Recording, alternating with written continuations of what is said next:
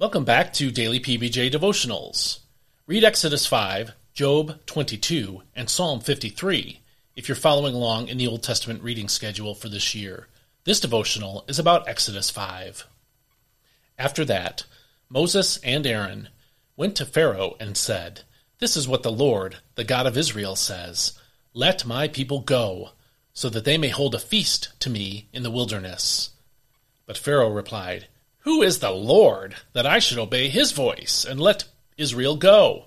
I do not know the Lord, and I will not let Israel go." "The God of the Hebrews has met with us," they answered. "Please let us go on a 3-day journey into the wilderness to sacrifice to the Lord our God, or he may strike us with plagues or with the sword." But the king of Egypt said to them, "Moses and Aaron, why do you draw the people away from their work? Get back to your labor." Pharaoh also said, "Look, the people of the land are now numerous, and you would be stopping them from their labor." That same day Pharaoh commanded the taskmasters of the people and their foremen, "You shall no longer supply the people with straw for making bricks. They must go and gather their own straw, but require of them the same quota of bricks as before. Do not reduce it, for they are lazy. That is why they are crying out, 'Let us go and sacrifice to our God.' Make the work harder on the men, so they will be occupied and pay no attention to these lies." So the taskmasters and foremen of the people went out and said to them, "This is what Pharaoh says, 'I am no longer giving you straw. Go and get your own straw wherever you can find it, but your workload will in no way be reduced.'" So the people scattered all over the land of Egypt to gather stubble for straw. The taskmasters kept pressing them, saying, "Fulfill your quota each day, just as you did when straw was provided." Then the Israelite foremen, whom Pharaoh's taskmasters had set over the people, were beaten and asked, "Why have you not fulfilled your quota of bricks yesterday or today, as you did before?" So the Israelite foreman went and appealed to Pharaoh, "Why are you treating your servants this way? No straw has been given to your servants, yet we are told, 'Make bricks.' Look, your servants are being beaten, but the fault is with your own people." "You are slackers," Pharaoh replied, "slackers. That is why you keep saying, 'Let us go and sacrifice to the Lord.' Now get to work. You will be given no straw, yet you must deliver the full quota of bricks." The Israelite foremen realized they were in trouble when they were told, "You must not reduce your daily quota of bricks." When they left Pharaoh, they confronted Moses and Aaron, who stood waiting to meet them. "May the Lord look upon you and judge you," the foreman said, "for you have made us a stench before Pharaoh and his officials. You have placed in their hand a sword to kill us." So Moses returned to the Lord and asked, "Lord, why have you brought trouble upon this people? Is this why you sent me? Ever since I went to Pharaoh to speak in your name, he has brought trouble on this people, and you have not delivered your people in any way." This is God's word. With God's direct command, some impressive miracles at his disposal, and the promise of success, you would think that getting the Israelites out of Egypt would be snap your fingers simple for Moses, right? It should have been like riding a bicycle downhill with the wind at your back. Not so much.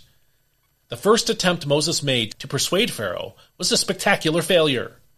Not only did Pharaoh say no, he punished the Israelites for even asking. We saw that in verses 6 through 18 today. This caused the Jewish men and women Moses was trying to lead to turn against him. In verse 21 they said, this is the NIV's reading, "May the Lord look on you and judge you. You have made us obnoxious to Pharaoh and his officials, and have put a sword in their hand to kill us." Moses himself was less than thrilled with God as well. In verses 22 and 23 we read, Moses returned to the Lord and said, "Why, Lord, have you brought trouble on this people? Is this why you sent me? Ever since I went to Pharaoh to speak in your name, he has brought trouble on this people, and you have not rescued your people at all." Again, those are the words of verses 22 and 23 in the NIV. Moses started out very reluctant to do what God commanded him to do, and then when he did it, God made things worse for his people, not better. You can almost hear the frustration in his voice when he said, "He has brought trouble on this people." And you have not rescued your people at all. Again, the words of verse 23 in the NIV.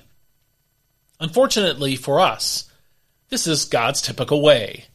God does not promise a life of faith will be easy.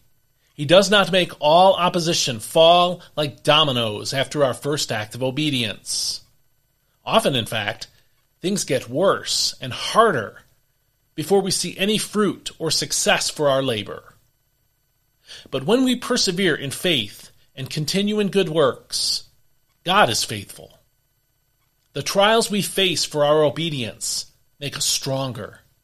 They also cause us to see God's greatness and power in even more magnificent ways. So don't quit believing in God or give up obeying Him when things don't automatically fall into place. Keep serving. Keep trusting. Be faithful.